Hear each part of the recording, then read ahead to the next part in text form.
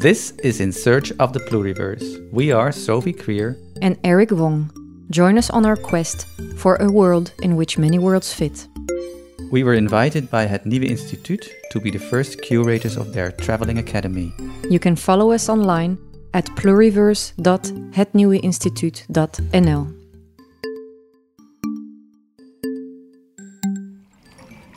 He owns the boat, or does he own the boat? I think so, yeah. We're going to ask him. Yes. High maintenance wooden boat. 1, 2, 3, 4,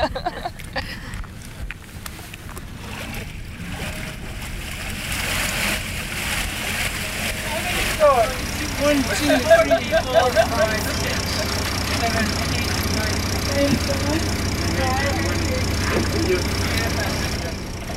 Oh, phew. It's going up, it's going the right way. It's a big tide, so if you got stuck just now, you'd be stuck for a while. Oh. And the boat would probably lie right over, so it would not be a good... Can it handle that? It wouldn't be good. No. It probably would handle it, but it wouldn't be ideal. Is it a flat boat or is it No, it's just with a keel, yeah, so she would fall over. Right, we'll just do a little bit of tidying up of vendors and stuff and get organised, and we'll also give you a safety briefing just before we get too far away. So just give us 2 secs while we gather ourselves a bit here. Rutger, it's probably a good time just to get clear what we want to achieve and what order we want to do things. So we're heading round to Tireragan. Do you want to go straight there? Do you want to sightsee a bit on the way? Do you want to do you have a timetable basically? And do you have folk coming by land that are meeting us there, or are we all going there by boat? We're complete. This is the crew. Yeah. Okay. And some people might walk back to Noordwolligen via Tireragan and Tireragan. Yeah. And the others will sail with you back. Yeah.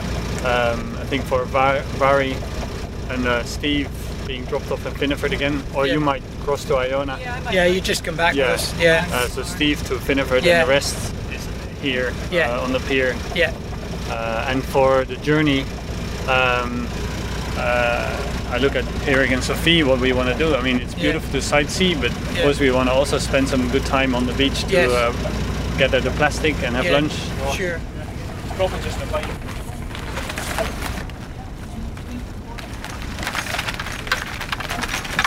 How are we doing, Stewart? Hello. How are we doing? We're doing fine. We're just going head to wind here, and we're putting up the main and the mizzen sail, and we're going to get head sails on, and then we'll set away.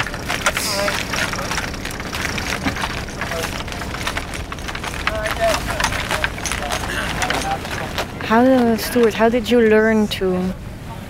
How do you know, like, the underground landscape? Because we don't see it. There's water over it. Through experience. The more you go places, the more you learn, I suppose. So, just through doing it. Yeah, because you just said it extends far out. Yeah, also, this rock here that you can see behind us, there's quite a bit of it underwater there that if we cut the corner or come in too close, you maybe would touch it. So but just know that through coming round here many times. Yes. And you suddenly can hear the sea again? Yes, that's right. And I think your whole awareness of travel is different. Something to do with the lack of the noise and the way you have to work to get your progress. It makes you more aware of the distance. Yeah, and also what you said, that we're dragging a little boat along to get to the coast, to get on shore. Yeah, it slows us down a little bit. Not a huge amount, but a little bit. Yeah. You called her she, the boat. Did I catch that? Oh, they're always she. Even a boat that's got a male name gets called she. It's a strange custom. But that's how it is at sea. There used to be a steamship came round to Iona every summer, and she came 5 or 6 days a week, and she was called the King George V, but she was still a she. Yeah. And what about the sea? Is it a she? Well, I don't know. I mean, in English, of course, we don't have the masculine and feminine like there are in a lot of continental languages. But on the sea, for some reason, the boats are always she. We're on the edge of the Atlantic Ocean here. If you look out there to the west, if you were to keep going out that way, you wouldn't reach any land till you came to America.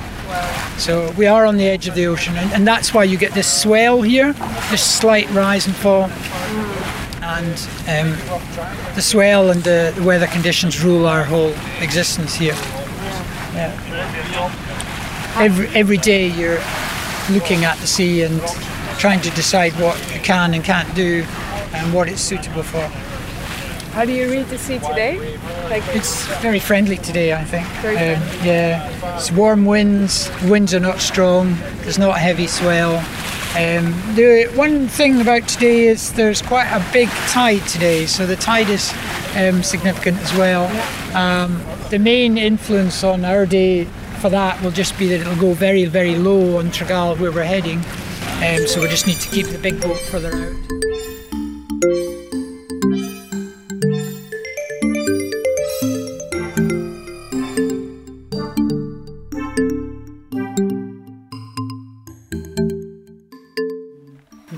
So we can ferry you ashore with the dinghy. One thing to be aware of is that you're probably going to get your toes wet. So you can choose either to take your shoes off if you want to keep those shoes from getting wet and just go in your bare feet, or you can, if you've got boots or shoes that don't mind. But the dinghy will, obviously, it'll hit the beach, but it'll still be in a few inches of water, so you are going to get your feet wet. So you can make your choice. But they're very well suited to the waters here. That slight, quite high bow on it for its size, and quite robustly built. So it's made for the sea. Yeah. It's small, but it can deal with the quite a lot waves. of motion. It's surprising. It's a very safe boat, and I use it quite a lot to cross the Sound of Iona, even in the winter. If I've got this boat on the Mull side, but I live on the Iona side, so I'm commuting to work in that sometimes. Really? And so if you're coming back and it's not very nice weather, then it's good to have a dinghy that's very safe.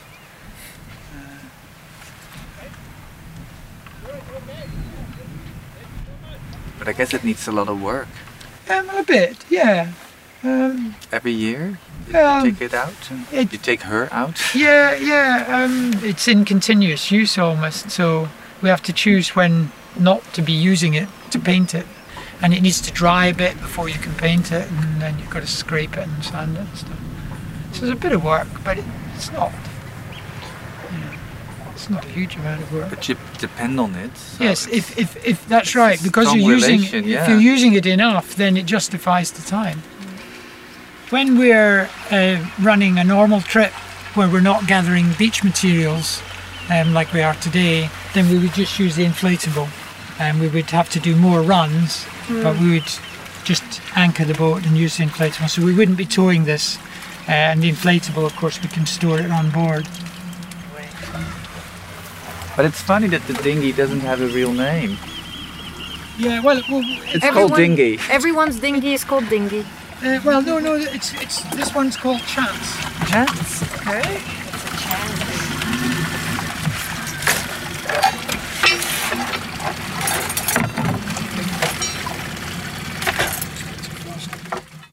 You got seasick, Sophie? I got squeezy. Queasy. Yeah. Queasy, yeah. Queasy, like on the verge of. Yes. You know that you don't feel good, but you're not actually physically sick yet. Yeah. I had the same, to be honest. Yeah. But I was so involved in talking that I kind of forgot. It also needs your attention. Yes. To be on a ship and move with it. There's a lot of things going on. Yeah, and I forgot about it, and then I felt sick. Yeah. The other thing that can go wrong is if you're focusing on something close, not focusing on the sea around you or the horizon. For instance, one time that I will sometimes feel a bit queasy as well is if I have to go down and do chart work and I'm focused on that and the boat's doing lots of this, then you can start to, I don't feel great, So if you're steering the boat, you're nearly always okay. Yeah, because when you're out there, you kind of, it's very difficult to know where you're going, where you're coming from. It's disorientating when you're out at sea and the boat is sailing and then she tacks maybe once or twice, and each time she tacks, your whole kind of orientation changes by, 110, 120 degrees. So as people quite often ask me, I don't actually know which way we're going now, because if you're not used to it and you're not thinking through why we have to tack or when we have to tack, then how many times we've tacked. Yes, that's right. Your landmarks become kind of blurred somehow. I was talking to Vari, and you both live on Iona, and for her it's very soothing or relaxing to see her home from the sea. Yes. So the perspective from being on the sea and then looking at... It's different altogether, yes. Is that for you the same? Is the sea... yeah, it's less so now because so many years of doing it. But when I first did go on the sea round here, then it was interesting to see places that I knew from walking to, and you're looking at them from the completely opposite perspective. Instead of looking out to sea, you're looking in from the sea to the land. It'll take us just a few minutes to get the dinghy organised, but I'll join you shortly.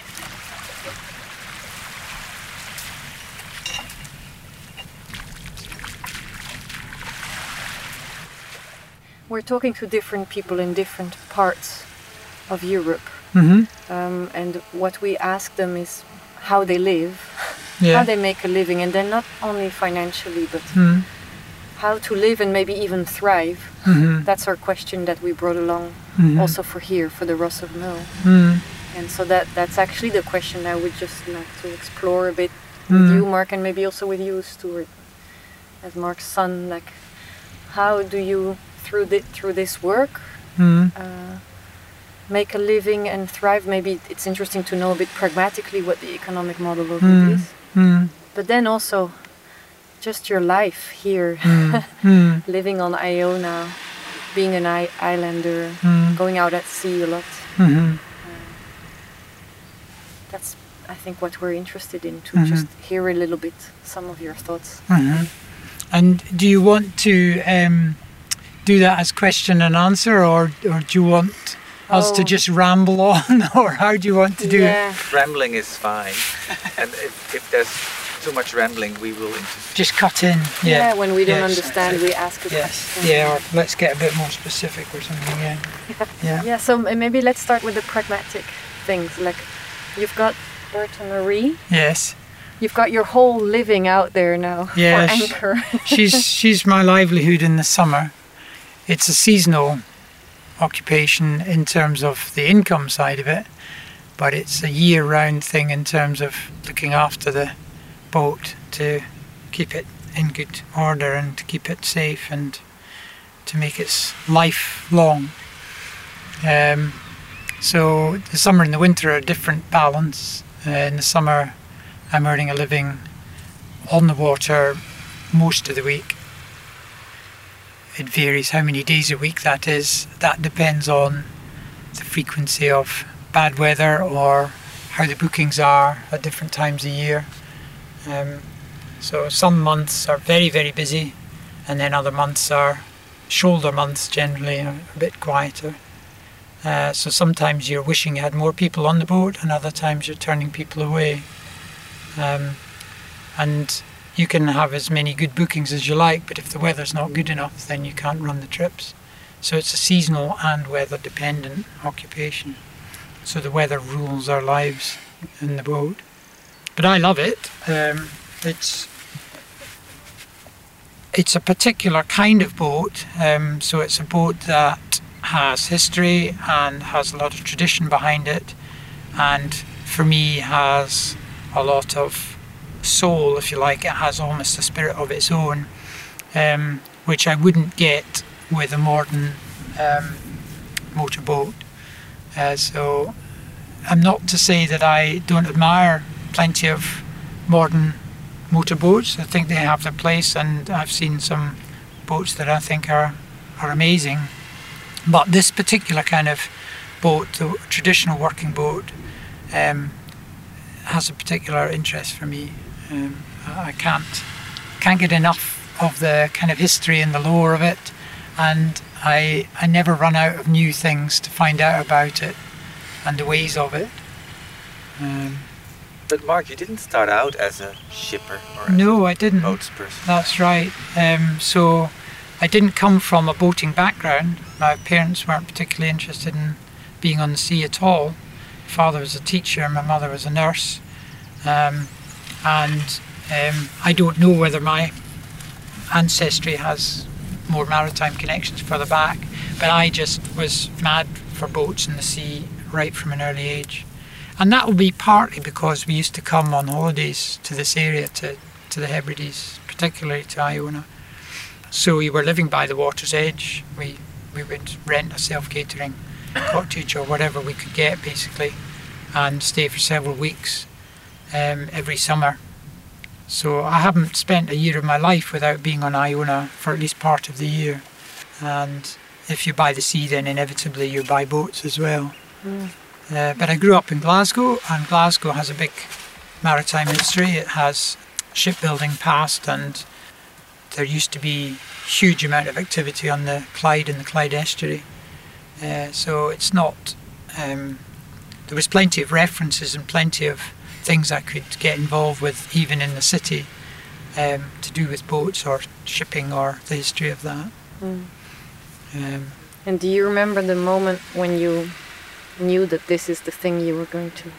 I kind of do. I mean, I didn't exactly have a kind of classic light bulb moment, but I definitely remember as a teenager, I went on holiday in Iona. There was a steamship used to come regularly, and there were wooden launches which went out to ferry the people ashore.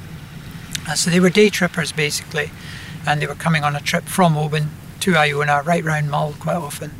And some of the local men on the island were employed to run these launches to bring people ashore and then to take them back out again.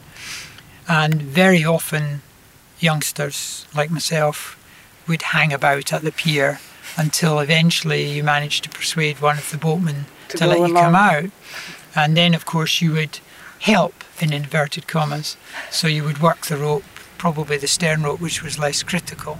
And gradually, through just being there, you would soak up a remarkably large amount of understanding of the water and the boats and ropes, and at least a basic understanding of some of the things that were important. And that fascinated me. And I remember thinking at the end of my school holiday, when it was time to go back to Glasgow, I just don't want to go back. I want to be doing this. This is what I love. And I realised that at that point, I realised that I really did like being on boats, doing that kind of thing. So that, I didn't forget that. But a lot of people in these islands have more than one job to make up an income. So when I first moved to the island, I was working, doing hotel work.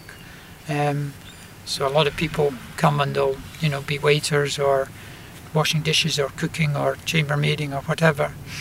So I was doing a bit of all that. And then I ended up kind of majoring more on the maintenance side in the hotel, which suited me better. It was very practical, and there's a never-ending list of things that break when you're running a hotel, so there was always a demand for that.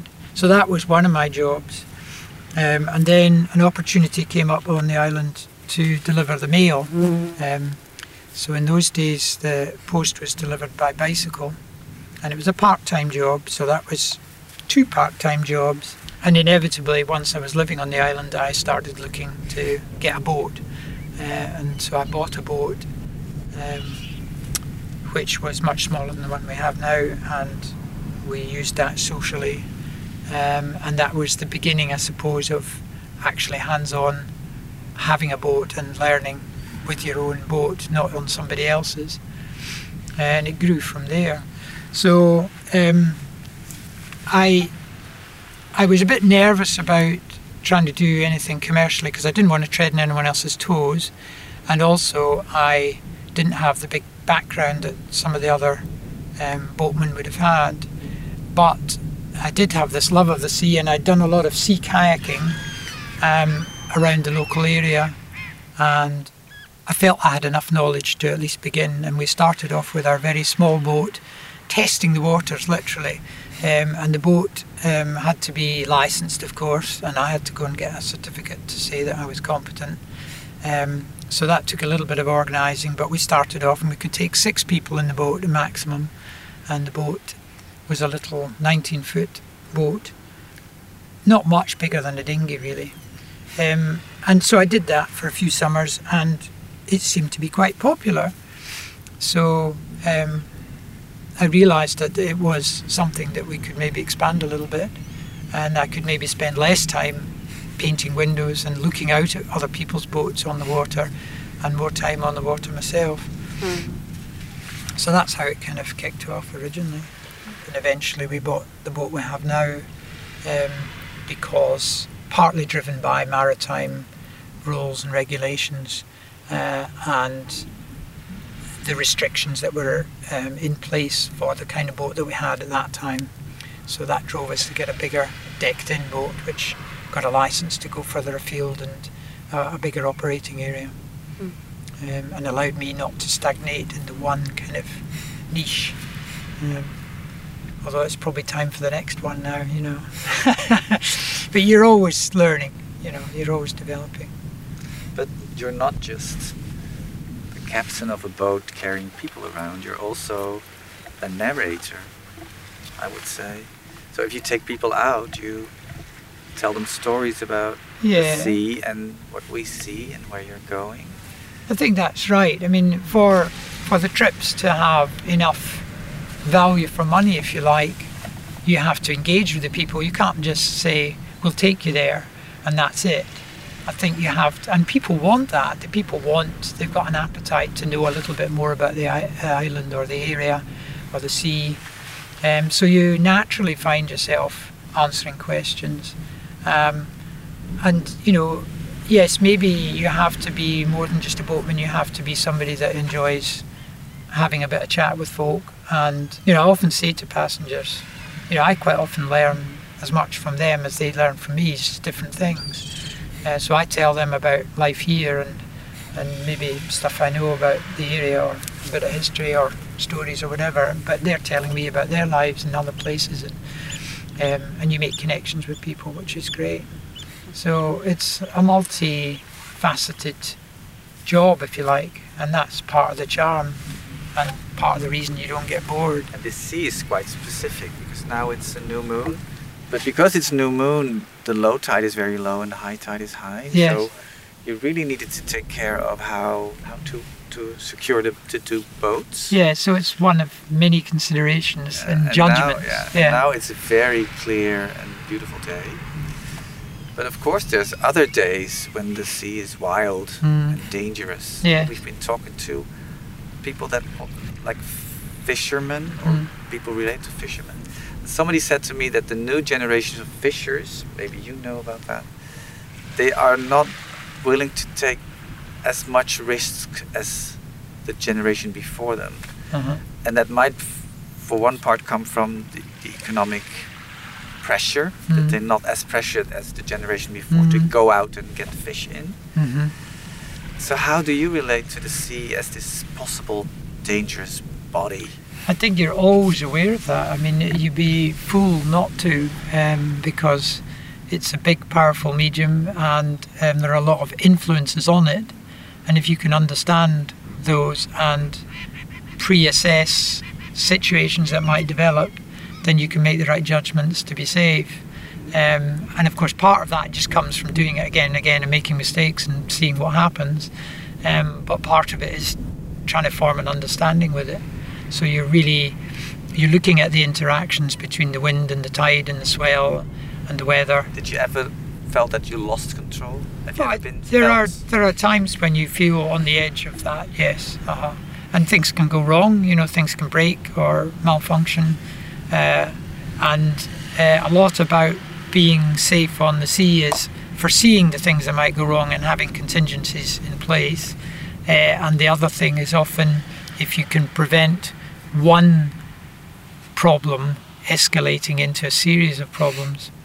So very often, you know, when you hear a lifeboat call out and you study the case, then you'll find there was one problem, but actually there was another underlying problem, and then there was something else unforeseen, and then something else happened, and before you know it, it's snowballed into something that is beyond being sorted out by the people that's involved in it. So you're trying to make sure that that doesn't happen. And that's... Which sounds simpler than it is, I guess. Yeah, well, there's a lot of things to take into account, but the more you do it, the more times you see patterns repeat, and you start to... You can anticipate. Yeah. And does that mean then, because you mentioned easy days and hard days, does that mean that life here, because I can imagine there are things which are bonus, like this bay that we're sitting in, and then there are things which are hard, like access to mainland, like shortage of staff, housing also. We were reading up on that, or hearing stories of just local housing being so spare, because a lot of it is taken up for tourism. And I think a lot of island areas have challenges. I mean, of course you have challenges in built up areas as well, but rural areas and islands have particular challenges which may be different from the challenges you might have in big inner city areas. So accommodation, affordable accommodation is one for young people or young families. Finding the right work for you that you not only can get a living but also enjoy is important, but that's up to the individuals often. So there's quite a bit of opportunity for seasonal work in these areas, but it's a little bit more complicated if you want to stay all the time. But people find ways, imaginative ways often, so they might have 2 or 3 jobs to tide them over, or they might have some kind of craft that they do in the winter that they can then sell in the summer, or they might have a different kind of work regime in the winter. So how does that economy look for you now, Stewart? Coming back from London now, back in Iona? Yeah, I never made much money in London because it's an expensive place to live, but get by fine. I'm always busy with work, whether it's out in the boat, or I do a lot of building work and odd jobs and stuff, but I never seem to be short of work, so I don't have to worry about that so far. In terms of... And your partner, for instance? Yeah, she works for one of the local craft shops, so she has pretty much year-round employment as well, although less in the winter, but enough. So we're relatively secure, I would say. But we have to be willing to work fairly hard for that, and be flexible, and be very versatile. Yes, I think so. Like you were a mailman, and a shipper, and a maintenance guy. Yeah. And people are versatile, and I think they often discover they can do things that maybe they hadn't thought of doing, but it can work. Stewart's effectively created his own little niche business there by mopping up building work that the bigger builders didn't want, and there'll always be a demand for that. There's always people doing renovations, and there's repairs and improvements. So I think there'll always be a demand for that kind of work, or making crafts, selling them. Then there's obviously people who are crofting. Crofting by its definition is more or less farming, but on a small scale with other work. So it's very common for people to have an involvement with agriculture or animals and running a croft, but also have something else perhaps connected with tourism, very often connected with tourism. Are there also people that work unsite specific? I don't know how the internet connection on Iona is. I see what you mean. Remote working. Yeah, like I think novelists, there or is, journalists, yes, or people who can there's, work without. Yeah. There's 2 graphic designers on the island who will do some of their work down the wire, and there has been people in the past doing all sorts of work. There was one person working for Westminster at one stage down the wire, and there's definitely opportunities, and probably growing opportunities, to do that. Every evening when I get home, I'm sitting in front of the computer dealing with email inquiries, and that's where the bulk of our bookings come. Unfortunately, or depending how you want to look at it, in terms of work, unfortunately, because our trips are fairly bespoke and they're all different, there's a lot of that kind of work to be done. So for every trip you might have quite a few emails to clinch that. So that's whereas a phone call you would maybe resolve. Yes, well, phone call often clarifies things quickly because you've got two-way dialogue.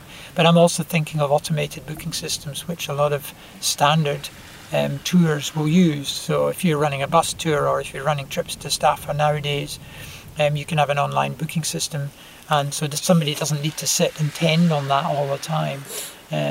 They might be on and off the phone quite a bit, adjusting things, but generally it's not such a big part of the workload. And are you also linked to bigger booking systems, like well, I'm bigger not. scale? Like no, some of them might be. I mean, a lot of accommodation providers are. I haven't found an umbrella booking system that would suit us, and I find it hard to imagine how that would work unless we changed our trips to make them the same every day or every week, such that they were predictable enough that people could just look on us a couple of pages and say, well, that's what I'm signing up for. I'll look on the calendar and see if they've got availability. It just doesn't work like that for Your us. calendar moves around. Yeah, our calendar moves and the weather moves, and the whole combination of, if you're running a trip which is made up of lots of individuals, then there's a lot more toing and froing to get it set up. If it's a group booking, then that's slightly more straightforward.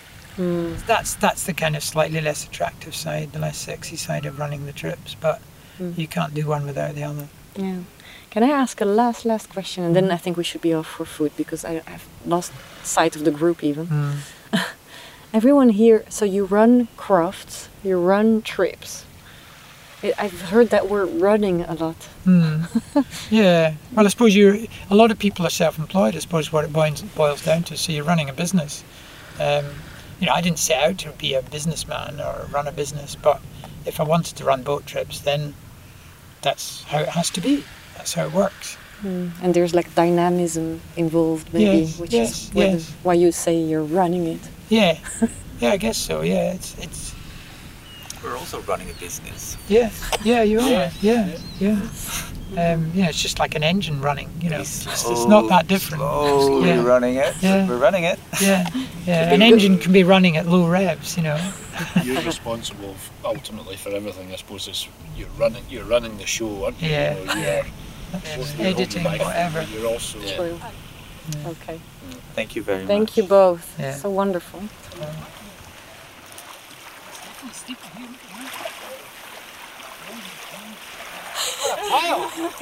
Bloody hell. We thought we'd come up with a small challenge for you. Yeah. Since you're a creative shipper. Yeah. Well, I think we'll be leaving some in the dinghy and towing the dinghy behind with rubbish in it. Yeah. But you think you can get this on board? Maybe. Do you find anything exciting? Just rubbish and plastic. I always wonder what you're going to find. There'll be something exciting. Oh, a little newt or lizard or thing. That's the sausage net. Yes. Is that like that already, or No, I No. think you guys do that? The net was here, but we put the things in and That's quite good, we though. knotted it. we knotted together. it, but I think we need to put a rope around it to make sure that it doesn't fall apart. Yeah. Fall back in the sea again. That you don't really don't want Well, that. that would be the worst case. Yes, scenario, put it that back we in the put it water. back in the sea. That would be a shame, wouldn't it? Yeah. So this was a bigger rope like this, and then started Becoming smaller. That's why And then it's it hard gets to. complex, Yeah, then that's problems get really, that's what they call wicked problems. When one big problem becomes tons of small problems interconnected.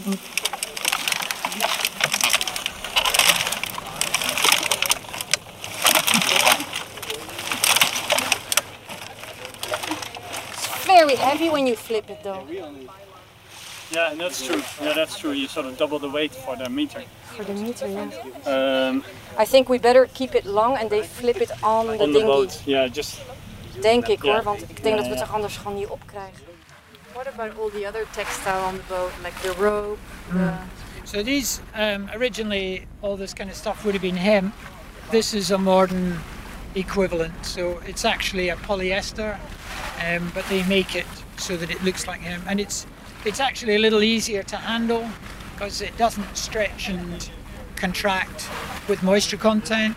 Which hemp would do. Do you grease it? No, not this. We grease the wire with lanolin from sheep. From sheep. Yeah. So we put that on there, and we do that once a year, and it stops the rusting happening so quickly. And we use quite a few natural things on the boat. So on the mast, on the wood, a lot of the wood is oiled rather than varnished. And we just use either linseed or corn oil and mix it with turpentine, proper turpentine from trees, not petroleum based. And that soaks into the wood. It's from wood, and then it goes back into wood, and it preserves the wood a bit. You just have to do it more often, right? When Correct. you oil. Yes. But with these ropes rubbing on the wood, it's often a better finish because varnish gets rubbed off. So we use varnish here, but on here this gets a lot of wear, so it's oiled. Doesn't look like it's had oil, but it was oiled in the spring, and it probably needs it again in the autumn. Yeah. And the decks the same. They look bare, but they do get oiled as well. But we try and keep the decks wet with salt water. Oh, always wet. As much as we can, because otherwise the wood shrinks in the sunshine, and then you get leaks, and then that is what can shorten the life of a wooden boat, very quickly. Because if you get fresh water going down below, and then there's not enough air moving around, it'll rot. So we try and, if you use salt water, the salt helps pickle the wood. Oh, it's like a fermentation. It's like a preservative, basically. Yeah. Wow. You know but how that you would. means you throw a bucket of seawater regularly, or how do you keep it wet? Well, we use buckets of water, or we have a deck wash hose, so we hose the. Salt. Yeah, it's just taking seawater. Yeah. So we just hose the decks with seawater. Interesting. You have to keep the boat wet so it stays watertight. So it stays watertight. Yeah. It's a funny thing. Yeah. I mean, there are other approaches. You can seal the wood completely, and then it doesn't move as much. But that's harder to do with softwoods. Yeah. And this boat didn't have the budget to use hardwoods, so these are Douglas fir. These decks, which a more expensive Douglas fir would probably be slower growing, so you'd have tighter growth rings. So this is not particularly slow growing. So they travelled across the ocean, Douglas fir, or is it from? This was from the north of England. This wood, the sort of really premium deck material would be either teak, which of course is not so sustainable, or maybe Canadian pine. But you've then got the transport, and it's very expensive. Working boats, you have to have a kind of top end to the budget. She has to earn a living, this boat, so you can't be too fussy about using really expensive materials unless you've got very deep pockets. And the boat doesn't earn that kind of money. Why do you get it out of the water? Well, we usually keep her in the water as much as we can. Yeah. But every second year we'll get the boat hauled at a boat yard. We take her out to take out locally. Yeah, we can't do it on Iona, and we can't. There's nowhere really on Mull that we can do it either. So we have to take it to the mainland to be hauled. So that happens every second year, and in between we'll put the boat on the beach at high tide and let the tide go out, leaning the boat against a pier or something, and then you can scrub her and give her a quick paint. But it's not quite as good. Yeah. An expensive business, though, I should think. Is it? Yeah, it is. Out? Yeah. If you get the boat lifted on the mainland, it's expensive. Yeah. We have a good working relationship with a boatyard on one of the other islands, which is connected by bridge to the mainland, and they've been always really helpful, and they're very good at problem solving, and they'll help you out when you've got repairs to do or whatever. Yeah. I'm just going to check on where we are position-wise, whether we're going to go about. How are we doing? In Search of the Pluriverse is part of the Travelling Academy, an initiative of Het Nieuwe Instituut in close partnership with the Consulate General in Istanbul and embassies in Germany, Morocco, Spain and the UK. The Travelling Academy brings together makers from these regions and the Netherlands to learn how formal and informal ways of knowing can support each other in tackling ecological, socio-political and spatial issues.